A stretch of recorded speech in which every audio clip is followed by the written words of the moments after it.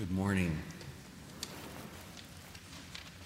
In the emergence of John the Baptist, Jesus recognized God's call to action for him. And at his baptism, he received God's seal of approval with the words, "This is my beloved Son, listen to him." These words strengthened Jesus and equipped him for the difficult task that he knew that lied ahead of him. After he was tested and defeated the devil in the desert, as we heard yesterday, it was time to choose the men that he might write his message on so that they could carry on his work after he was no longer physically with them. Jesus launched his new teaching in the most natural place to teach at that time, in the synagogue. The synagogue is where God's chosen people, the Jewish people, got together and prayed, and they preached, and they taught. Jewish law laid down that every town that had 10 Jewish families in it must have a synagogue where they can go and pray and learn. In a synagogue, if a man had a new message to preach, this was the obvious place to preach it. Jesus' new teaching of the good news was very welcome to the Jewish people. And he amazed people not only by his words, but especially by his miraculous deeds. They dumbfounded them.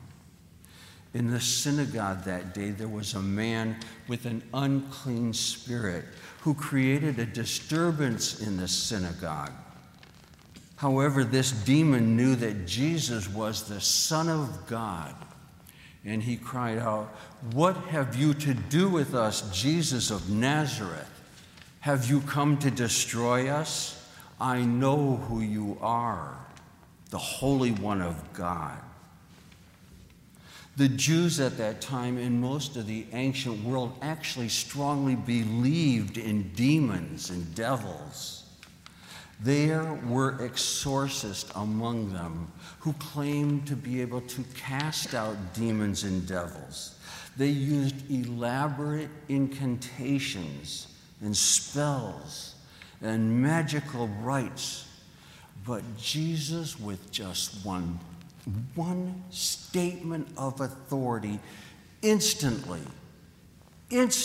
cast out the devils from that man.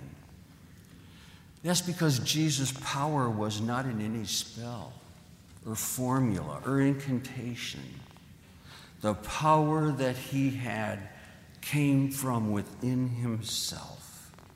And all the people were amazed and asked one another, "What is this? A new teaching that even the devils and unclean spirits obey?" We ourselves know that when we pray for a very sick person, a person that may be on their deathbed or seriously ill, Jesus has that power and authority to also instantly cure them or release them from the grip of death. However, it is not for Jesus to do our will, but it is for us to do the will of Jesus. And so when you pray that your prayer or petition may be in accordance with his holy will, and your prayer will be answered. Amen.